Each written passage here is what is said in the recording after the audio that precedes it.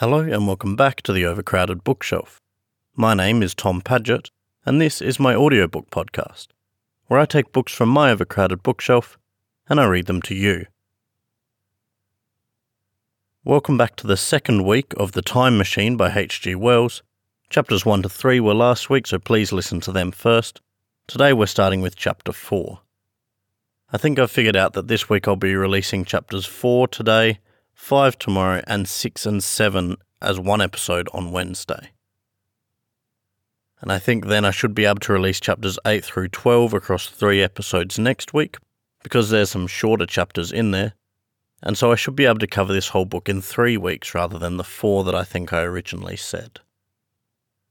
For today's chapter we're jumping in right where we left off. The time traveller has travelled far into the future and has started to describe the world that he has come upon, and he has just been greeted by these strange small little creatures. And right there's where we're going to jump in, and without further ado, let's just get back into the story. The Time Machine by H.G. Wells, Chapter 4. In another moment we were standing face to face, I and this fragile thing out of futurity. He came straight up to me and laughed into my eyes. The absence from his bearing of any sign of fear struck me at once. Then he turned to the 2 others who were following him, and spoke to them in a strange and very sweet and liquid tongue. There were others coming, and presently a little group of perhaps 8 or 10 of these exquisite creatures were about me. One of them addressed me. It came into my head, oddly enough, that my voice was too harsh and deep for them. So I shook my head, and pointing to my ears, shook it again.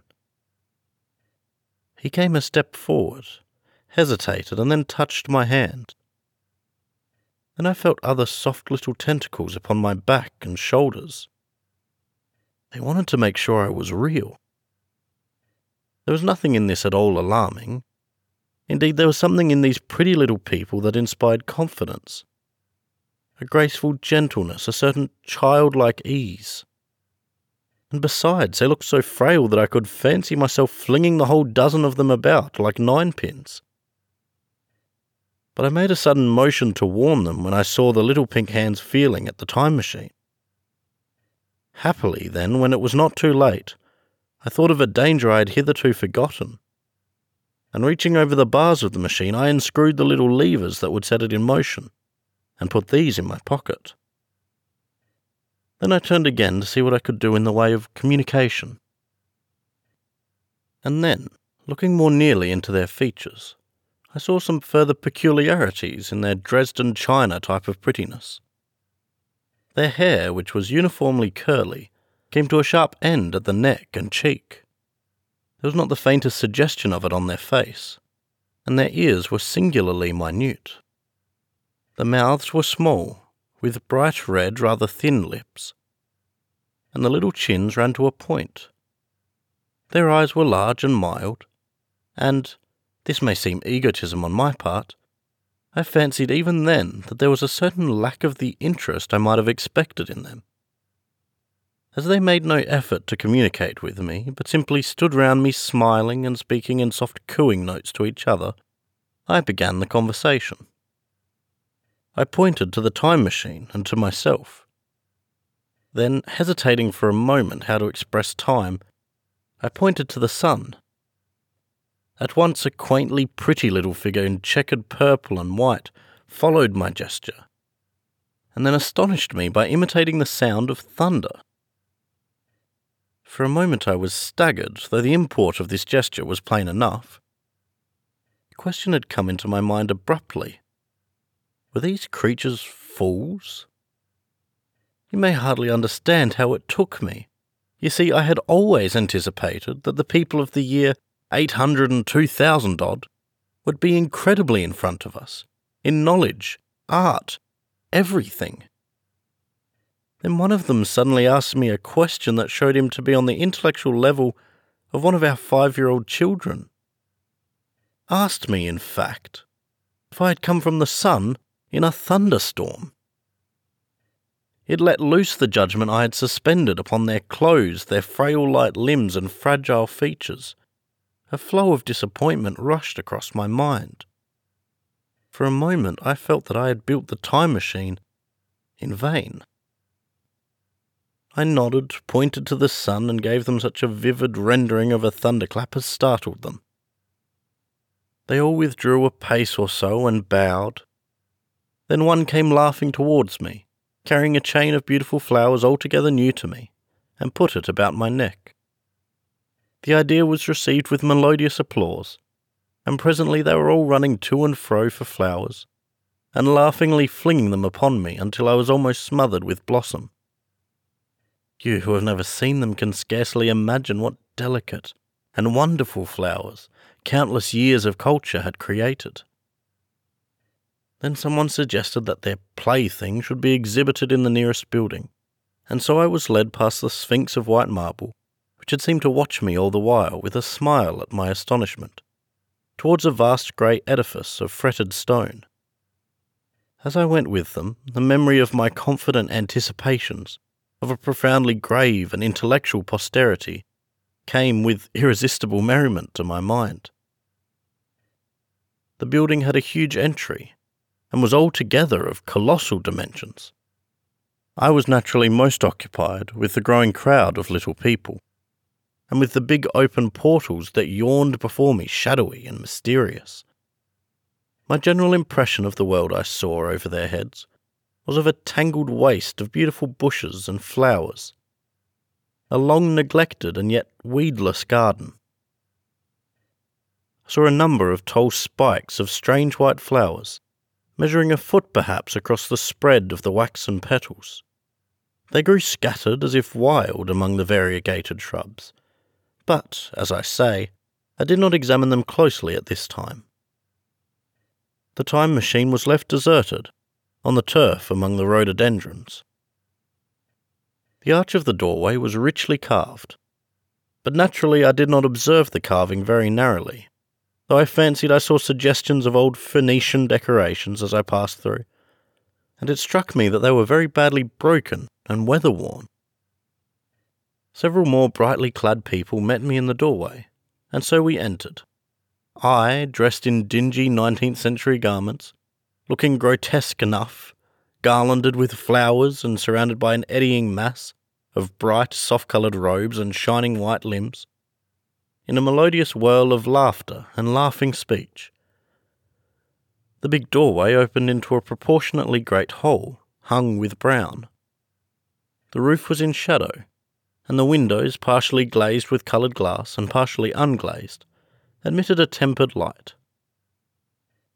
The floor was made up of huge blocks of some very hard white metal, not plates nor slabs, blocks, and it was so much worn, as I judged by the going to and fro of past generations, as to be deeply channelled along the more frequented ways. Transverse to the length were numerous tables made of slabs of polished stone, raised perhaps a foot from the floor, and upon these were heaps of fruits. Some I recognised as a kind of hypertrophied raspberry and orange, but for the most part they were strange. Between the tables was scattered a great number of cushions. Upon these my conductors seated themselves, signing for me to do likewise. With a pretty absence of ceremony they began to eat the fruit with their hands, flinging peel and stalks and so forth into the round openings in the side of the tables. I was not loath to follow their example, for I felt thirsty and hungry. As I did so, I surveyed the whole at my leisure, and perhaps the thing that struck me most was its dilapidated look. The stained-glass windows, which displayed only a geometrical pattern, were broken in many places, and the curtains that hung across the lower end were thick with dust. And it caught my eye that the corner of the marble table near me was fractured. Nevertheless, the general effect was extremely rich and picturesque. There were perhaps a couple of 100 people dining in the hall, and most of them, seated as near to me as they could come, were watching me with interest, their little eyes shining over the fruit they were eating. All were clad in the same soft and yet strong, silky material. Fruit, by the by, was all their diet. These people of the remote future were strict vegetarians, and while I was with them, in spite of some carnal cravings, I had to be frugivorous also. Indeed, I found afterwards that horses, cattle, sheep, dogs had followed the ichthyosaurus into extinction. But the fruits were very delightful. One in particular that seemed to be in season all the time I was there, a flowery thing in a three-sided husk, was especially good, and I made it my staple. At first I was puzzled by all these strange fruits and by the strange flowers I saw, but later I began to perceive their import. However, I am telling you of my fruit dinner in the distant future now. So soon as my appetite was a little checked, I determined to make a resolute attempt to learn the speech of these new men of mine. Clearly that was the next thing to do. The fruit seemed a convenient thing to begin upon, and holding one of these up, I began a series of interrogative sounds and gestures. I had some considerable difficulty in conveying my meaning. At first my efforts met with a stare of surprise, or inextinguishable laughter, but presently a fair-haired little creature seemed to grasp my intention, and repeated a name. They had to chatter and explain the business at great length to each other, and my first attempts to make the exquisite little sounds of the language caused an immense amount of amusement. However, I felt like a schoolmaster amidst children, and persisted, and presently I had a score of noun substantives at least at my command. And then I got to demonstrative nouns, and even the verb to eat. It was slow work, and the little people soon tired and wanted to get away from my interrogations. So I determined, rather of necessity, to let them give their lessons in little doses when they felt inclined. And very little doses I found they were before long, for I have never met people more indolent or more easily fatigued. A queer thing I soon discovered about my little hosts, and that was their lack of interest. They would come to me with eager cries of astonishment like children, but like children they would soon stop examining me and wander away after some other toy. The dinner and my conversational beginnings ended, I noted for the first time that almost all those who had surrounded me at first were gone. It is odd too how speedily I came to disregard these little people. I went out through the portal into the sunlit world again so soon as my hunger was satisfied. I was continually meeting more of these men of the future, who would follow me a little distance, chatter and laugh about me, and, having smiled and gesticulated in a friendly way, leave me again to my own devices. The calm of evening was upon the world as I emerged from the great hall, and the scene was lit by the warm glow of the setting sun. At first things were very confusing. Everything was so entirely different from the world I had known, even the flowers. The big building I had left was situated on the slope of a broad river valley, but the Thames had shifted, perhaps, a mile from its present position. I resolved to mount to the summit of a crest, perhaps a mile and a half away, from which I could get a wider view of this, our planet in the year 802,701 AD. For that, I should explain, was the date the little dials of my machine recorded. As I walked, I was watchful for every impression that could possibly help to explain the condition of ruinous splendour in which I found the world, for ruinous it was. A little way up the hill, for instance, was a great heap of granite, bound together by masses of aluminium, a vast labyrinth of precipitous walls and crumbled heaps, amidst which were thick heaps of very beautiful pagoda-like plants, nettles possibly, but wonderfully tinted with brown about the leaves, and incapable of stinging. It was evidently the derelict remains of some vast structure. To what end built I could not determine. It was here that I was destined, at a later date, to have a very strange experience, the first intimation of a still stranger discovery. but of that I will speak in its proper place. Looking round with a sudden thought, from a terrace on which I rested for a while, I realised that there were no small houses to be seen. Apparently the single house, and possibly even the household, had vanished. Here and there among the greenery were palace-like buildings, but the house and the cottage, which form such characteristic features of our English landscape, had disappeared. Communism, said I to myself. And on the heels of that came another thought. I looked at the half-dozen little creatures that were following me. Then, in a flash, I perceived that all had the same form of costume, the same soft, hairless visage, and the same girlish rotundity of limb.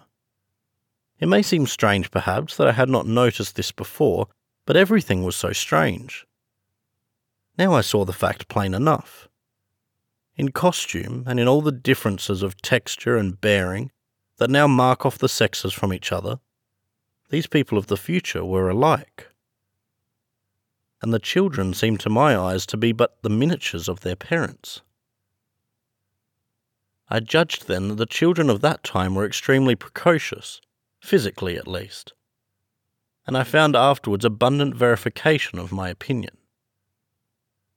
Seeing the ease and security in which these people were living, I felt that this close resemblance of the sexes was after all what one would expect, for the strength of a man and the softness of a woman, the institution of the family and the differentiations of occupation are mere militant necessities of an age of physical force. Where population is balanced and abundant, much childbearing becomes an evil rather than a blessing to the state. Where violence comes but rarely and offspring are secure, there is less necessity. In fact, there is no necessity for an efficient family, and the specialisation of the sexes with references to their children's needs disappears. We see some beginnings of this even in our own time, and in this future age it was complete. This, I must remind you, was my speculation at the time. Later I was to appreciate how far it fell short of the reality. While I was musing upon these things, my attention was attracted by a pretty little structure, like a well under a cupola. I thought in a transitory way of the oddness of wells still existing, and then resumed the thread of my speculations. There were no large buildings towards the top of the hill, and as my walking powers were evidently miraculous, I was presently left alone for the first time. With a strange sense of freedom and adventure, I pushed on up to the crest. There I found a seat of some yellow metal that I did not recognise, corroded in places with a kind of pinkish rust, and half smothered in soft moss, the armrest cast and filed into the resemblance of griffins' heads. I sat down on it, and I surveyed the broad view of our old world under the sunset of that long day. It was as sweet and fair a view as I have ever seen. The sun had already gone down below the horizon, and the west was flaming gold, touched with some horizontal bars of purple and crimson. Below was the valley of the Thames, in which the river lay like a band of burnished steel. I have already spoken of the great palaces dotted about among the variegated greenery, some in ruins and some still occupied. Here and there rose a white or silvery figure in the waste garden of the earth. Here and there came the sharp vertical line of some cupola or obelisk. There were no hedges, no signs of proprietary rights, no evidences of agriculture. The whole earth had become a garden. So watching, I began to put my interpretation upon the things I had seen. As it shaped itself to me that evening, my interpretation was something in this way. Afterwards I found I had only got a half-truth, or only a glimpse of one facet of the truth. It seemed to me that I had happened upon humanity upon the wane. The ruddy sunset set me thinking of the sunset of mankind. For the first time I began to realise an odd consequence of the social effort in which we are at present engaged. And yet, come to think, it is a logical consequence enough. Strength is the outcome of need. Security sets a premium on feebleness. The work of ameliorating the conditions of life, the true civilizing process that makes life more and more secure, had gone steadily on to a climax. One triumph of a united humanity over nature had followed another. Things that are now mere dreams had become projects deliberately put in hand and carried forward. And the harvest was what I saw. After all, the sanitation and the agriculture of today are still in the rudimentary stage. The science of our time has attacked but a little department of the field of human disease, but even so it spreads its operations very steadily and persistently. Our agriculture and horticulture destroy a weed just here and there, and cultivate perhaps a score or so of wholesome plants, leaving the greater number to fight out of balance as they can. We improve our favourite plants and animals, and how few they are, gradually by selective breeding. Now a new and better peach, now a seedless grape, now a sweeter and larger flower, now a more convenient breed of cattle. We improve them gradually because our ideals are vague and tentative, and our knowledge is very limited. Because nature too is shy and slow in our clumsy hands. Some day all this will be better organised, and still better. That is the drift of the current in spite of the eddies. The whole world will be intelligent, educated and cooperating. Things will move faster and faster towards the subjugation of nature. In the end, wisely and carefully we shall readjust the balance of animal and vegetable life to suit our human needs. This adjustment, I say, must have been done, and done well, done indeed for all time, in the space of time across which my machine had leapt. The air was free from gnats, the earth from weeds or fungi. Everywhere were fruits, and sweet and delightful flowers. Brilliant butterflies flew hither and thither. The ideal of preventative medicine was attained, diseases had been stamped out. I saw no evidence of any contagious diseases during all my stay, and I shall have to tell you later that even the processes of putrefaction and decay had been profoundly affected by those changes. Social triumphs too had been affected. I saw mankind housed in splendid shelters, gloriously clothed, and as yet I had found them engaged in no toil. There were no signs of struggle, neither social nor economic struggle. The shop, the advertisement, traffic, all that commerce which constitutes the body of our world, was gone. It was natural on that golden evening that I should jump at the idea of a social paradise. The difficulty of increasing population had been met, I guessed, and population had ceased to increase. But with this change in condition comes inevitably adaptations to the change. What, unless biological science is a mass of errors, is the cause of human intelligence and vigour? Hardship and freedom, conditions under which the active, strong and subtle survive, and the weaker go to the wall. Conditions that put a premium upon the loyal alliance of capable men, upon self-restraint, patience and decision. And the institution of the family, and the emotions that arise therein, the fierce jealousy, the tenderness for offspring, parental self-devotion, all found their justification and support in the imminent dangers of the young. Now, what are these imminent dangers?